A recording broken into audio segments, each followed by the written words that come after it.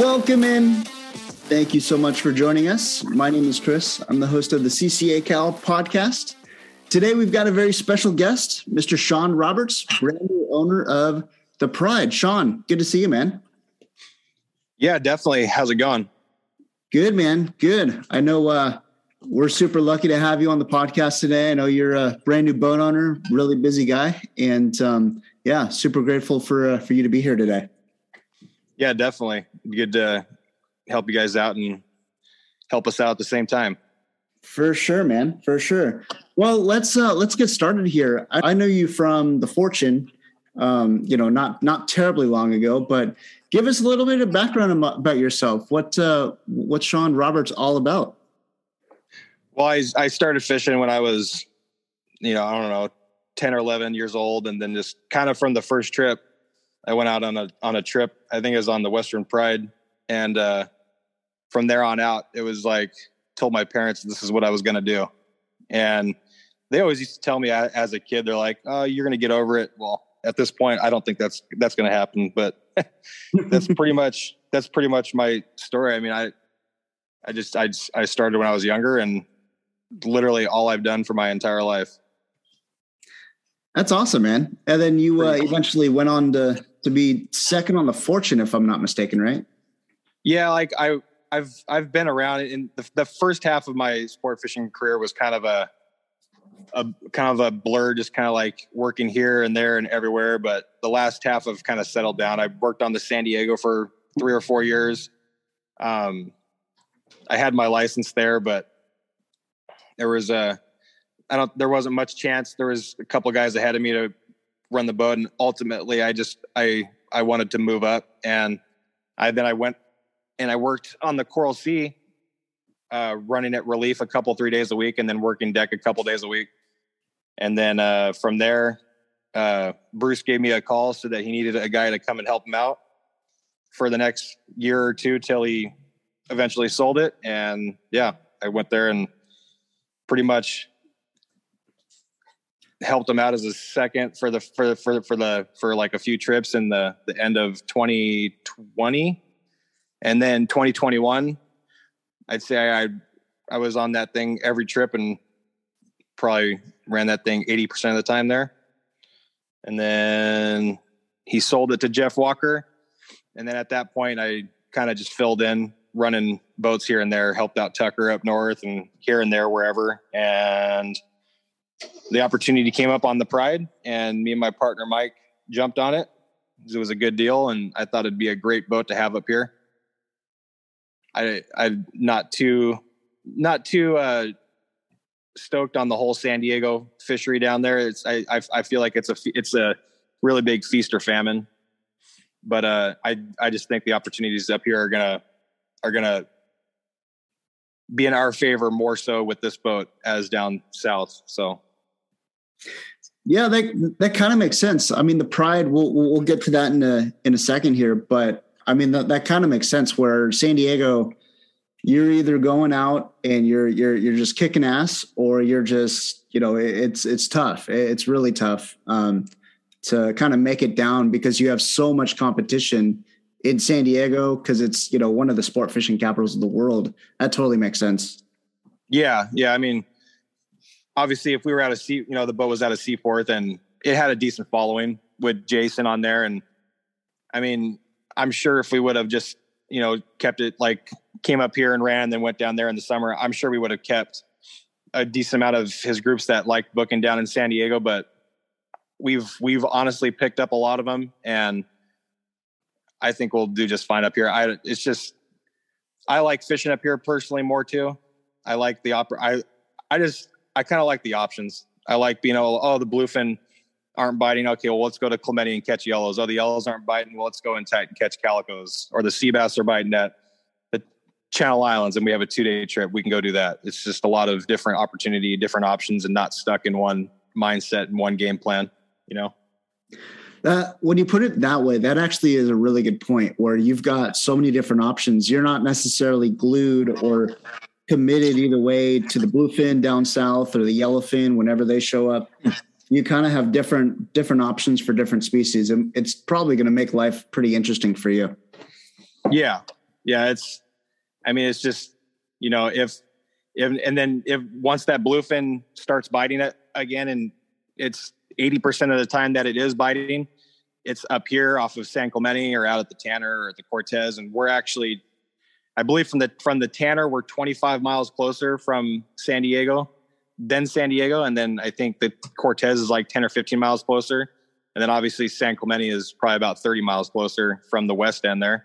So and then when that yellowfin does get up here, if it comes up here and starts biting and there's Dorado on kelps, that border corner down there it's only about 70 miles from us, and we have easy access to getting permits and all that. So, if that's going on and it's red hot, we can do it.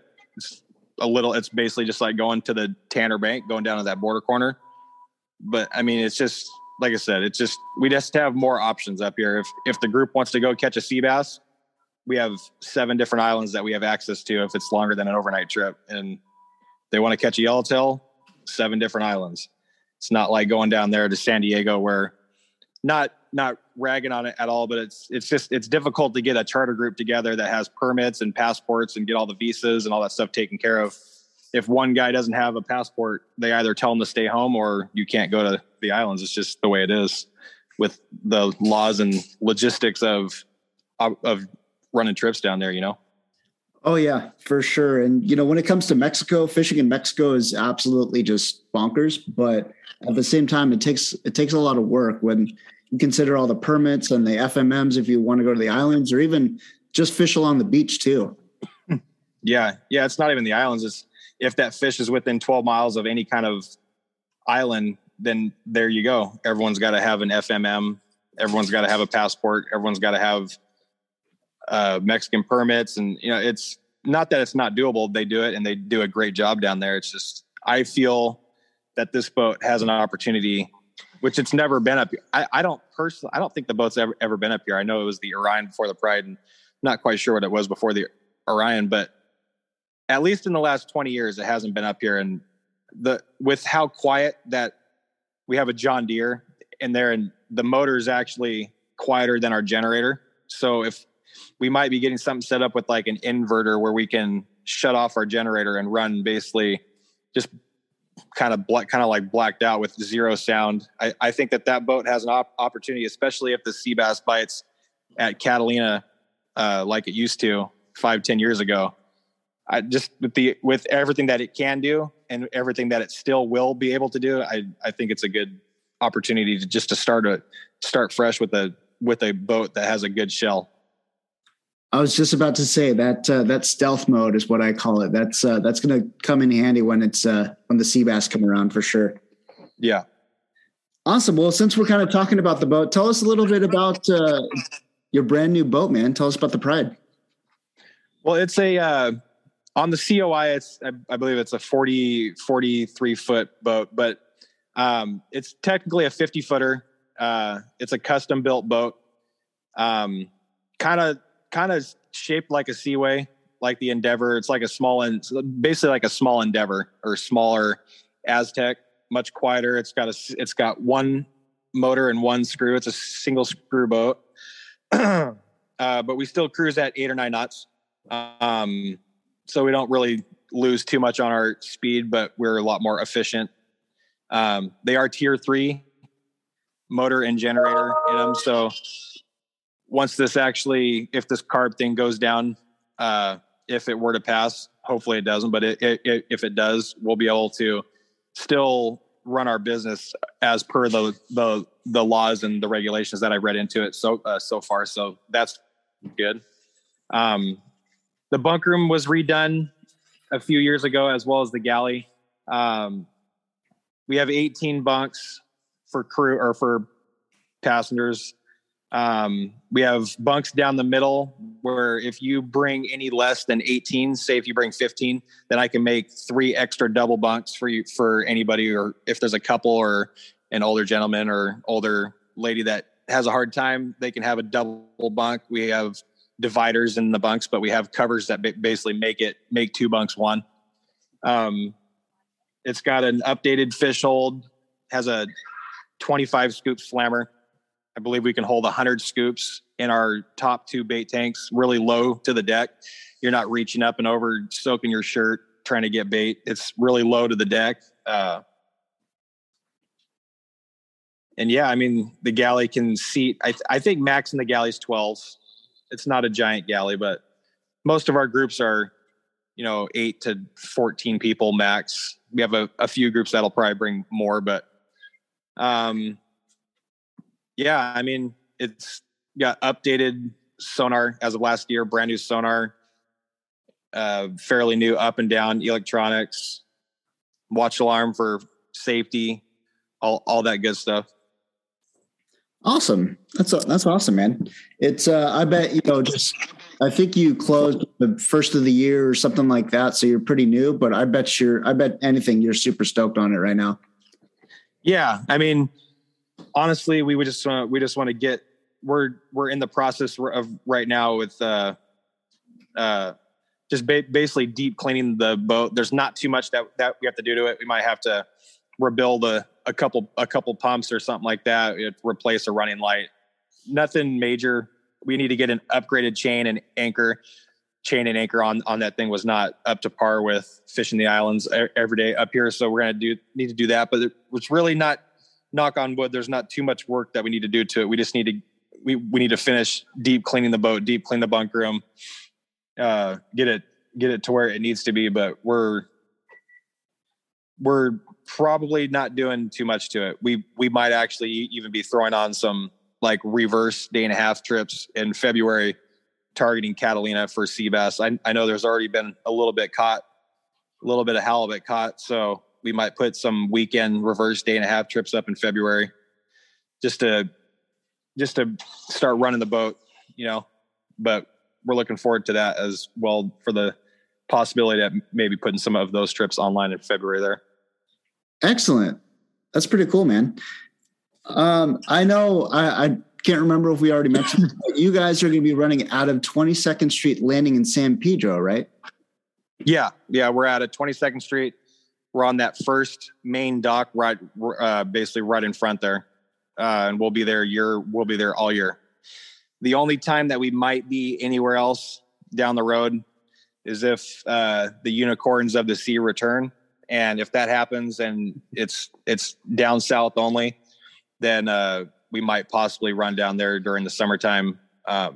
If we just can't run up here and the albacore manage to come back finally and they're biting, we can do that. Then we might run down there. But for the foreseeable future, the boat will be out of 22nd Street for the rest of its life with us, at least. Very cool, man. Very cool. So full-time out of 22nd Street. We kind of already went over all the different opportunity up there to where, with all the different islands and obviously many with the bluefin whenever they come. That's going to be awesome. That's going to be a really cool setup. Yeah. I think that bluefin, I was talking to a few guys. There's already an astronomically high volume down off of San Quintin. That was like I think 3 weeks ago. So, from my understanding, I don't think it's going to take very long for the seiners to get their quota. With them already seems like the last 4 years, it's been 2 weeks earlier. Every year is 2 weeks earlier. And then this year, a major volume of it already showed up off of San Quintin. I know that there was already some out on the banks there still. I'm not 100% certain if that's still there. I've been out of the loop for a little bit, but I know that they were seeing just a tremendous amount of volume of all different sizes down off of San Quintin. So, I mean, as long as nothing changes with our bait situation and our water structure or anything like that, I would imagine that stuff will be up on those banks by no later than, June or July. So I mean, you mix that with our opportunity at sea bass and yellows at Nick or SBI or Catalina or up at Rosa or Santa Cruz, Catalina, you mix that with that, it should make for ample opportunity for our groups to have a good trip. Very cool. So with, I think we've talked about it before where, 15 guys is kind of your sweet spot for the Pride. Are you guys going to be primarily a charter boat or are you going to be running some open party trips too? We're setting ourselves as a charter boat. I believe we have 85 days of charter already in the books for this coming year. I think that we only have 2 or 3 weekends left between May and October. So we're basing ourselves as a charter boat, but obviously if we have a day off or if there's a gap in our schedule, we'll definitely be doing open parties there. And, we will be thrown up shortly here, hopefully by the end of February or beginning of February, end of February there. We'll be throwing up some like limited load 2-day trips. Like probably limited load to 15 or 16 people, meals included trips, with the opportunity of basically doing anything. Like I was saying, you can fish bluefin, then the next day you could be fishing sea bass, with what the possibilities are for what the season's looking like so far. But we will have some open parties. If the Freedom is sold out and we have 2 or 3 days off and they're sold out for 2 or 3 days, then we'll probably have a few 1-day trips online.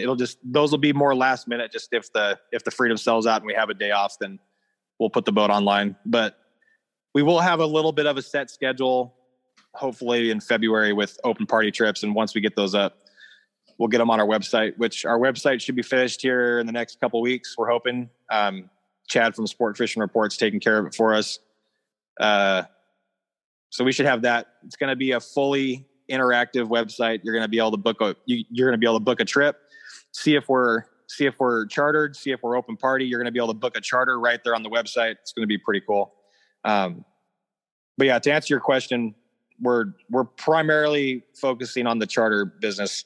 We're hoping by not this year, but next year, 2023, that we're 95% charter. So awesome. And out of those, 82 days, are they mainly going to be day and a half, 2 days? Like, what's your schedule going to be like? Most of them, I'd say half are 1 days. And then I'd say the other half so far for what we have is we have a lot of 2 days, a couple 2.5s, but it's mostly primarily, I'd say half 1 days and then half 2 days and 2.5s. We have a few 1.5s, but I haven't really been pushing those too much just because for a charter boat, you lose a day. Like, granted, the fishing groups and the people who are chartering the boat really like the 1.5s. Like, if I was going to go fishing on a boat, a 1.5's perfect. You get a full day, and especially you might get an extra night for that tuna if they're biting at night. But from our standpoint, it's we're really straying away from booking 1.5 trips, especially on the weekend. If it's a weekday trip in the spring or late fall, we'll definitely do it. But if it's in May to October, we're really trying to just do overnights and 2-day trips. That makes sense for sure. I mean, that 1.5, great for the customer, kind of bad for the boat because you lose that day. It's brutal. Yeah.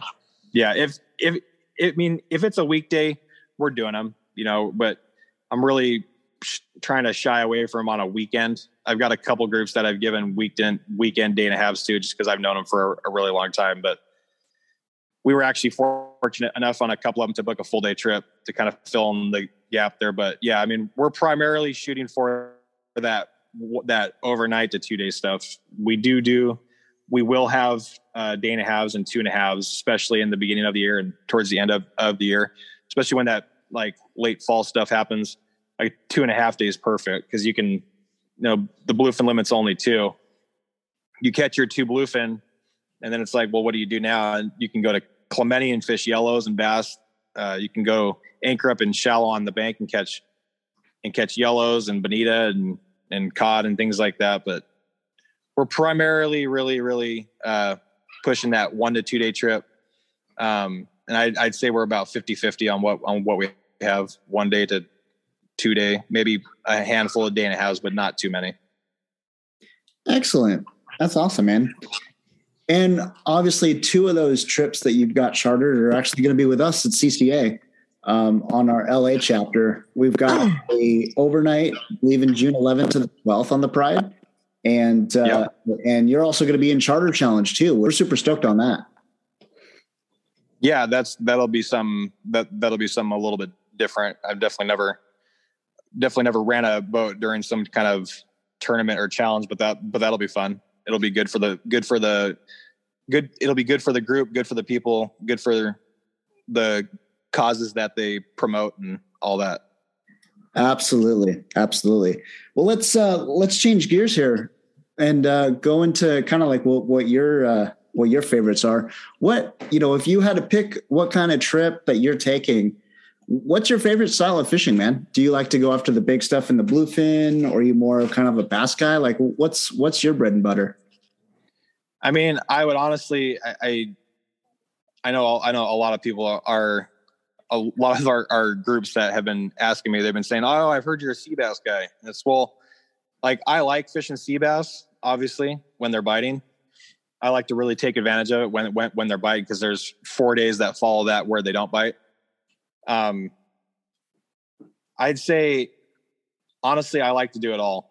I'm kind of like your all around fisherman. I'm not some guy who's like, oh, if we're not catching yellowtail, I'm just not having a good time. Like, I can get in the kelp and up on a boiler and catch bass. That's fun. I can do leadhead squid bass fishing at night at San Clemente. That's always fun. Sea bass, if the sea bass are biting, I kind of like it all. But if that bigger tuna is biting and you have a group that can actually handle them, like if you have a group that actually came prepared with the right gear and they're biting at night or biting jigs and stuff like that, that's always fun. The kite bites are cool.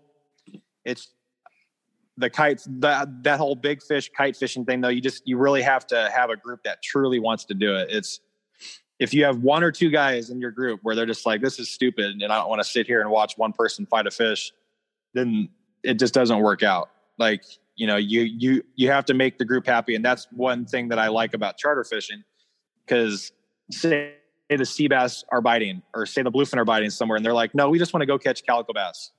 I think that's pretty cool, because you're not like, oh, if we don't go catch bluefin, we're just, we're not going to be happy. It's this, like, we have groups that are just happy on just catching calico bass on the kelp all day long, maybe catch a yellowtail, and that's fine. But I guess if I was to say one thing that I actually love doing or enjoy doing more so than the other is, I kind of really like island fishing, which is another reason why I wanted to bring the boat up here. I like island fishing. I like figuring out structure and current and conditions. And it starts at making bait at night, catching squid at night. And then you catch the squid at night and you kind of know you're most likely in the right area, and you figure out that. And then if it's not biting in the morning, then if you're at Catalina, then you figure out when the next tide swing is, which way is the current going at each spot, and you fish different beaches here and there. But I like when they bite, they're stupid, but it's the whole finding them thing. I like just the whole island deal. Sea bass, squid, yellows on squid. I kind of like that whole type of deal. Very cool. I mean, there's something to be said about that, where it's super enjoyable, to where if you go fish the island, it's almost like it's kind of a sense of hunting, right? So it's like, you got to look for that structure. You got to see, it's almost like a checklist where you're looking at different structure in your different spots, but at the same time, fish move around. So you never know what's going to happen and what Clementi's going to treat to you, or Catalina, or any of the islands. Yeah. It's like, we had a bite at San Nick last year on the yellows, and there was like 4 days in a row where the current was going one way and the yellows were biting a certain way. And then we show up there on it's like day 5 or something, and the current's going the complete opposite direction, and the fish are on the wrong side of the reef where they're supposed to be. And it like, no one really figured it out until the bite was already kind of slowing down, like around 9 a.m. But it's just things like that, where it's like, nothing is guaranteed, nothing is for sure, and nothing is the same as the day before, which is it's stressful, I guess you could say, from an operator standpoint, when you're like, well, they should be here. They were here the last 4 or 5 days. And now all of a sudden, now we have to go do something different because that they're not where they should be. But it's kind of stressful from a point like that. But then once you figure it out and you find it, then it just kind of makes it worth a little bit more than just going to the same spot and finding them where they had been, as opposed to, oh, they're not here anymore, and now you have to go figure out something completely different on a trip when you say you're only on a 1 day trip and you have 3 or 4 hours to figure it out. But then you do, and it just, that whole deal kind of pretty enjoyable, I'd say, from like an operator standpoint. Yeah, it's almost like once you start figuring stuff out at the islands or wherever, it's almost kind of like a sense of accomplishment. Yeah. It's not just like driving, not saying anything. There's excellent tuna fishermen out there, they haven't figured out. There's guys that literally have them dialed in to where that they can, obviously fishing and things can change, but they can pretty much tell you where these fish are at any given time. Like even that, like the islands down there, like Ryan Boston on the San Diego, like I worked there for 3 or 4 years. And there was multiple times where he was like, we would go somewhere and the fish wouldn't be there. And he would just say, in like 2 hours, they'll be over here. And you're like, okay. And then you get over there, you're not catching anything. You're getting like one here, one there. Then you set up on SKR down below South Island and the current's going the way that he had said that it was going to be going. And you catch 150 yellowtail. And it's just like, well, obviously that's obviously, guys like that have been doing it a really long time, but it's still something to say for someone that can literally pinpoint a fish and say where it should be. And then it's actually there, Yeah, that's pretty cool. That's a cool story, man. I've never met Booger. I've heard a lot about him and I know all the stories about him and all that stuff. He seems pretty cool. Yeah, no, basically all those boats down there are all the guys running them mostly now. They either have done it for a long time or they've worked with someone who has been doing it for a really long time. Like Taro on the Liberty, he worked under Booger for a long time. He was even running the boat for I think the last couple of years. And then Booger, and then now Matt is running it a lot. And I think he's been there for 10 or 12 years. And then, like Alec on the Grande, he worked under, Mike Schmidt on the Malahini for a lot of years. And all those guys, they have that whole situation dialed in. And once you have it to that point to where you have it kind of dialed in, like obviously it's like there's days where they see them and they just don't bite. But if there's fish there, they know where they're at and they know where they're going to be. When you're dialed into something at that point, that's kind of where you just know that you have it figured out. And that's pretty cool, Absolutely, for sure. And, it kind of going back to your point where, on your charters and only having 15 guys on your boat, ideally, that kind of opens up the door for all kinds of unique trips and I'm sure pretty unique requests as well. I guess, having only 15 guys on a boat, that's kind of a good news for both parties to where, 15 guys, it's not very hard or difficult to fill a boat of 15 guys. And then for you, I mean, you've got typically all those guys are going to be all on the same page, more or less. Yeah. Yeah. I mean, they're either all going to be on the same page or they're going to be none of them on the same page, but there's only 10 of them that we have to teach up. So it's like, I mean, it'll kind of go both ways. Like a lot of our groups, I'd say 80% of the groups that we have on the books for this year, I've known them for either a long time or it feels like a long time. And their majority of them have all fished together for years and they all work together. And that's another thing with the whole charter business. Like I have nothing against open party. It's very profitable and it's fun to have a diverse group here and there. But that's another thing with the whole like charter boat thing is you can pretty much bank on everyone that's on that trip most likely knows everybody knows each other. And it makes for a much more enjoyable trip, whether the fish are biting or they're not biting.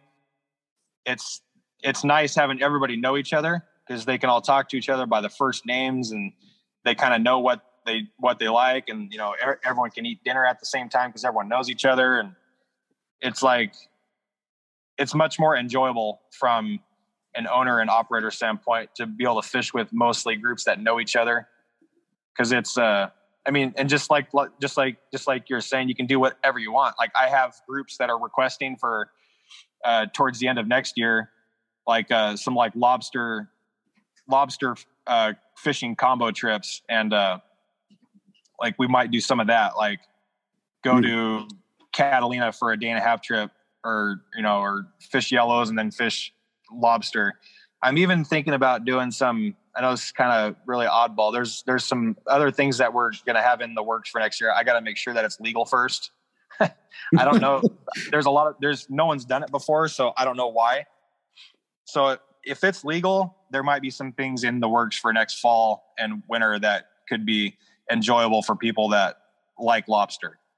So there's that as well. There might be some stuff for people who enjoy doing lobster and having a chance at a yellowtail or a bluefin at the same time.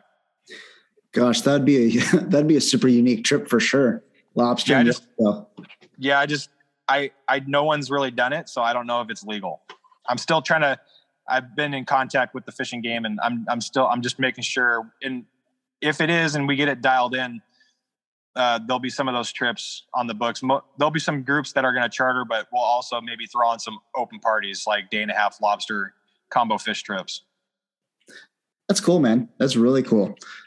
When it comes to nowadays, especially with all this COVID stuff and people wanting their circles to be even tighter nowadays, I've been kind of watching the fleet a little bit. And, when the COVID regs came out last year, in 2020, about limited loads and all that stuff, I don't really see us going back to the way it used to be. I mean, the San Diego, for example, I've seen 60 people on there. I don't really see 60 more people going there. And so I think as a result, the Pride and other smaller boats, I know the Cortez is a little bit of a smaller boat too. I think there's going to be a huge market for those kind of boats where it's manageable, where you can 15 guys who fish. You just got to call them and set up the date. I think there's a big market for that. Yeah, it comes in handy for the aspect of, say, our operating costs on the Pride aren't as much as what other boats may be. I mean, they're still astronomically high for what it is, being in the state of California.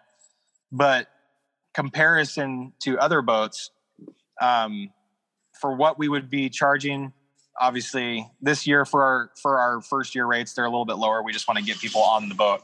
But for the future, even if the prices are a little bit higher in the coming years after this first season, it's still a lot more manageable than a lot of boats would be.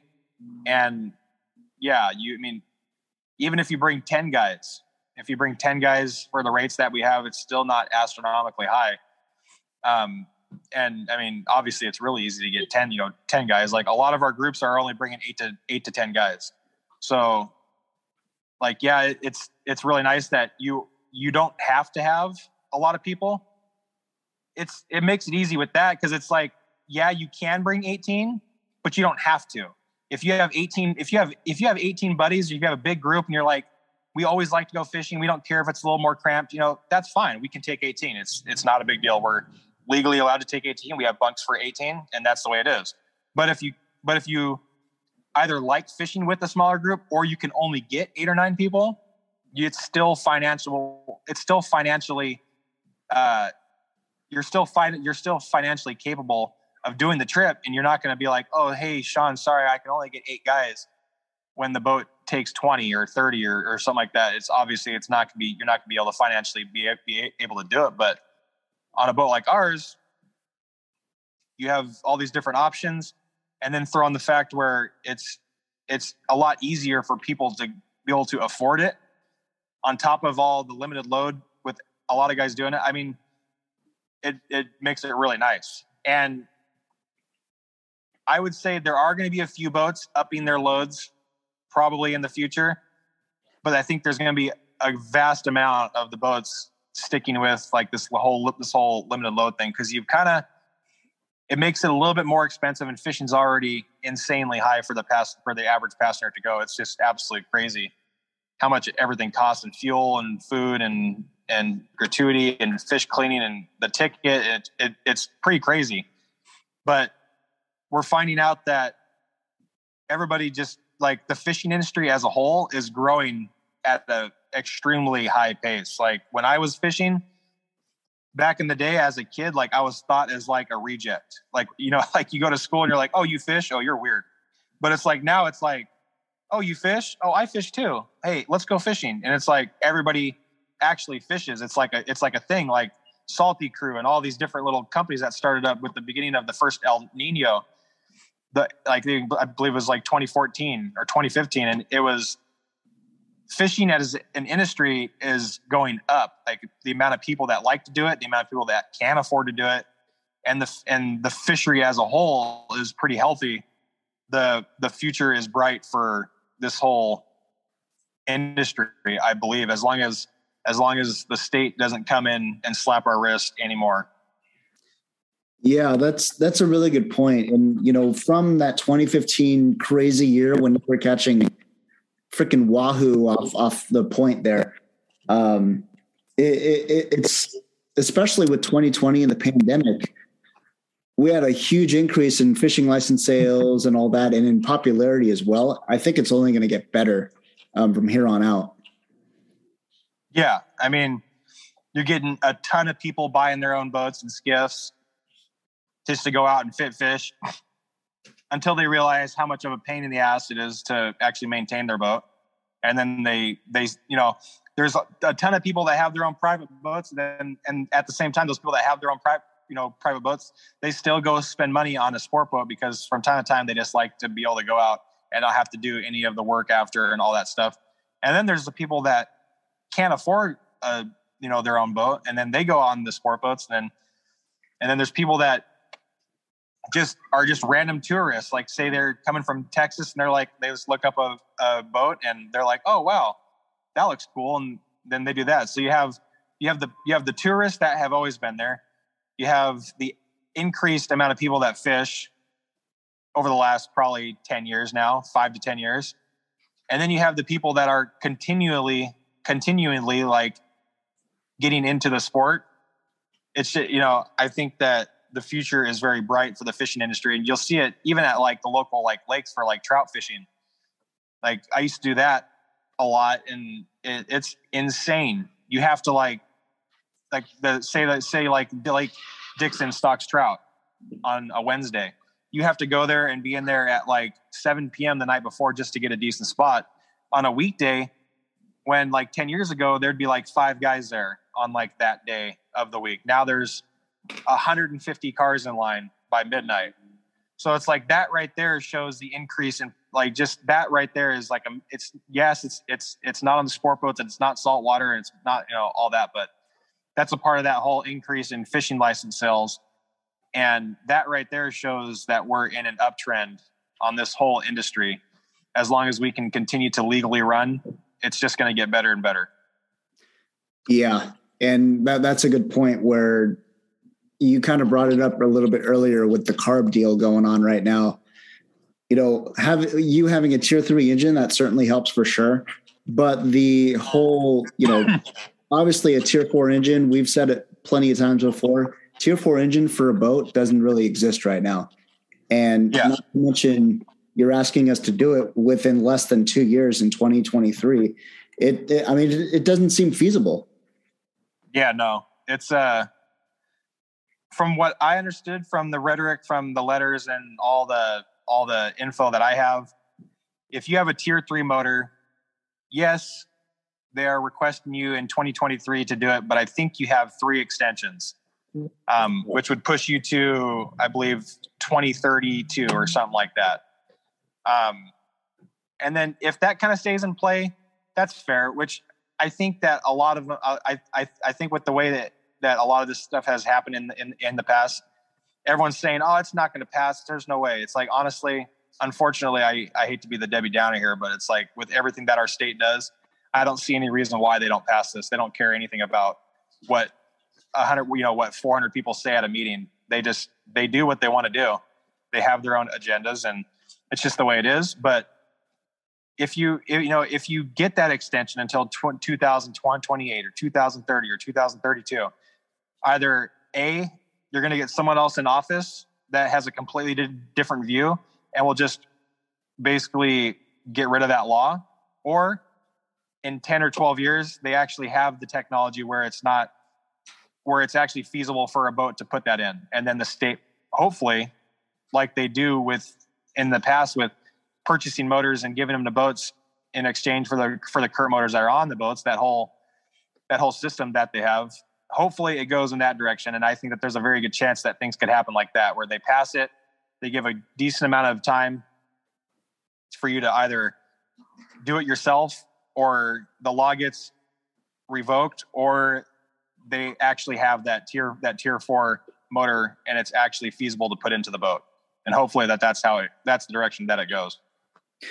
Yeah. And there, to give credit where credit's due, the whole fleet, especially with the leadership with Sack and all those other guys, over time, the whole fleet are upgrading to these tier 3 motors and maybe even tier 2s and out there.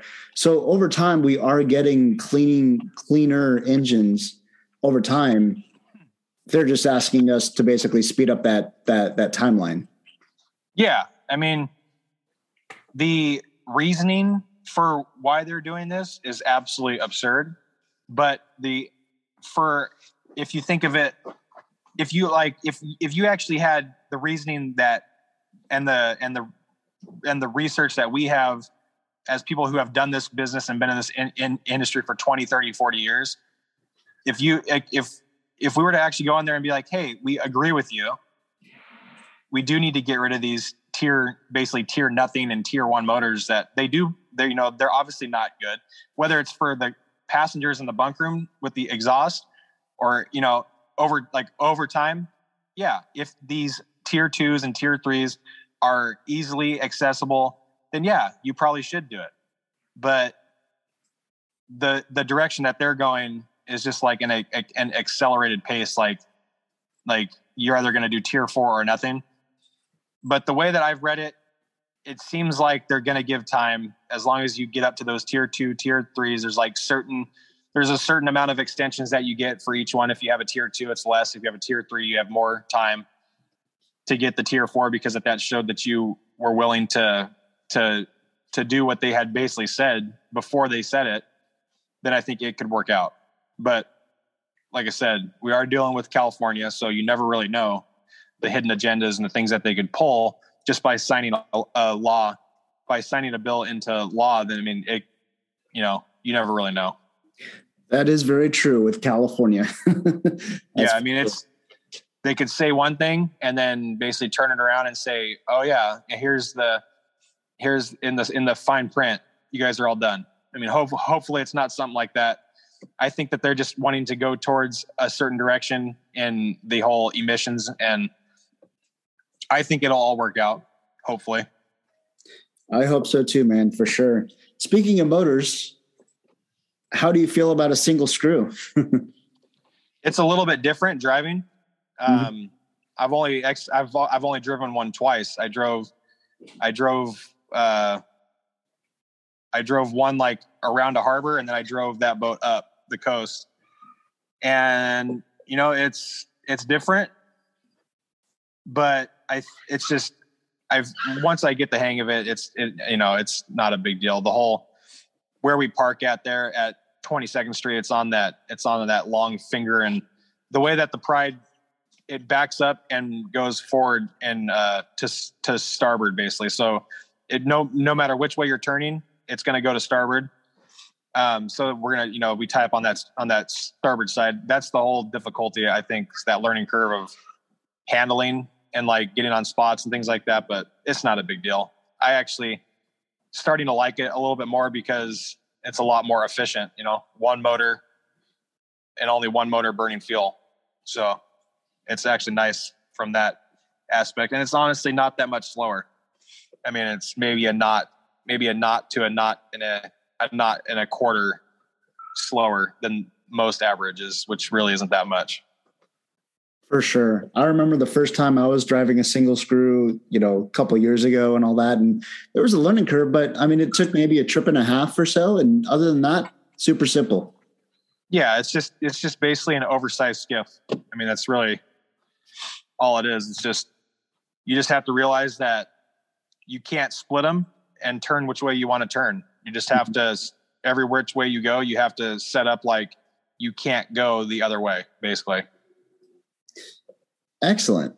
Awesome, man. Well, I know we got to get you out of here pretty shortly here, but do you have any kind of message to any of your future charter groups or, any kind of beginning of 2022 outtake or message for all of us here? But the dates are going fast. We hope to see any new groups out there. If you want to give us a shot, you can either call 22nd Street Landing, or you can give me a call directly at 949-793-5128. We'll also have our website up and running here, hopefully in the next couple of weeks. And I believe it'll just be pridesportfishing.com. And honestly, with how everything's going, there's a lot more squid around this year than there has been in years past. A little bit further south, it's not all up at the Channel Islands. There's a good amount up there and up in Monterey and things like that. But there's been a pretty good amount at Catalina. There's been squid at San Clemente. There's been squid out on the Tanner and the Cortez banks pretty heavily for the last month or two. With everything that's going on and the capabilities that we have for this boat and the amount of days that we run and the trip lengths and everything like that, it looks like it could be a decent year as far as anything that mainly eats squids, sea bass, yellowtail, halibut, things like that at our local islands. And if we don't know you, or if you've never fished with us before, hopefully you want to give us a shot. Come out, give us a try, see what we're about. And hopefully we see a few new faces this year. Absolutely. And I know both of our trips with CCA are still have room available. Once again, that's going to be an overnight with Shon on the Pride, June 11th to the 12th for our LA chapter. You can just go on ccacalifornia.org to book there. And we also got Charter Challenge coming up in October, which I know I'm looking forward to that one. Yeah, that'll be fun. I believe that's in October. That time of the year, we could really be doing anything. I haven't really got into detail with you on how the whole species, and is it by weight, or is it by length, or is it all kinds of fish, or I don't really know all of that, but the opportunity for multiple species and multiple types of fishing could definitely be there in October. And we could be spending one day start out on the banks, fish bluefin, do a couple rock cod drops, catch our limit of reds, and then go into San Clemente Island or SBI and target yellows and calicos for day two. There's going to be a lot of different options. Yeah. And this year, especially, it's going to be a 2-day trip. So plenty of time to fish. That's going to be awesome. Yeah, exactly. Awesome. And one more question for you, Shon. How much are you looking forward to work with Mr. Mike Morrison? So I've known Mike for a really long time. I knew him when he basically first started out there, and he was just didn't really know anything about the whole sport fishing scene. Mm-hmm. And where he's at now, he's definitely taken advantage of every opportunity that he's been given, and he does a great job there. All we got to do is just call up and say, hey, we want to do this. And they typically work with whichever boat, if they want to do whatever, they work with us. I know all those guys very well. I worked with Jeff Jessup as a deckhand for a lot of years on the Outrider and on the Ultra a little bit. And I don't know Mark Paisano very, very well, but I'm getting to know him. He's a really nice guy, and his son, Mark Paisano Jr., who runs the Amigo, with Jeff Jessup. They're all really good guys, and we're looking forward to working with all those boats. Hopefully, the Thunderbird and all those guys in that northern sector, we're looking forward to it. Awesome, man. Well, one more time, how do we get in touch with you? How do we book a trip on the Pride? So as of right now, our website is not done. There is a Pride Charters website. That's Jason Zanor's, the old owner. That was his old website. But if you would like to book a trip, all you have to do is call me personally. I'm handling all the bookings for our charters at 949-793-5128. 5128. That's my cell number. I have it on me at all times. If I don't answer, you can leave a voicemail or send a text. Or you can call 22nd Street Landing. Obviously prefer if you just call me so I can handle directly the booking straight. But if you can't get a hold of me and you really want to book a trip, you can go on 22nd Street Landing online. We have our updated schedule about once a week. I update it with any trips that we've added. If you see a date that's not in there, just call me personally or call 22nd Street Landing. I believe it's 310-832-8304 is 22nd Street. And we'll get you on the boat. And if you don't have a group that you can gather, definitely be on the lookout. We'll be posting on our Facebook, on our Instagram, which is just Pride. I believe it's Pride Sportfishing on Facebook or Instagram. And we'll be posting up our open party schedules as we get them. We're not going to be we're not going to be a big time open party boat, but we will throw on some limited load 2-day trips throughout the year, here and there. And then there might be some last minute 1-day trips, as a overflow boat, but you can just call me directly or call 22nd Street. And then, once we get our website up and running, it'll be pridesportfishing.com. Excellent. Shon, great to see you, man. Thank you so much for being here. Definitely. Thank you for having me. And me and my partner, Michael Potvin, are looking forward to seeing old faces and new faces out there this year. The more people that we can have out on the boat and show a great time, the better. Right on. Thank you, man. Really appreciate that. Guys, thank you so much for joining us this week on the CCA Cal podcast. Also, don't forget, ccacalifornia.org. Join CCA for $35 a year. Also follow us on Facebook and Instagram at Coastal Conservation Association of California on Facebook and CCA California on Instagram. Thank you so much for joining us this week. We will see you next week.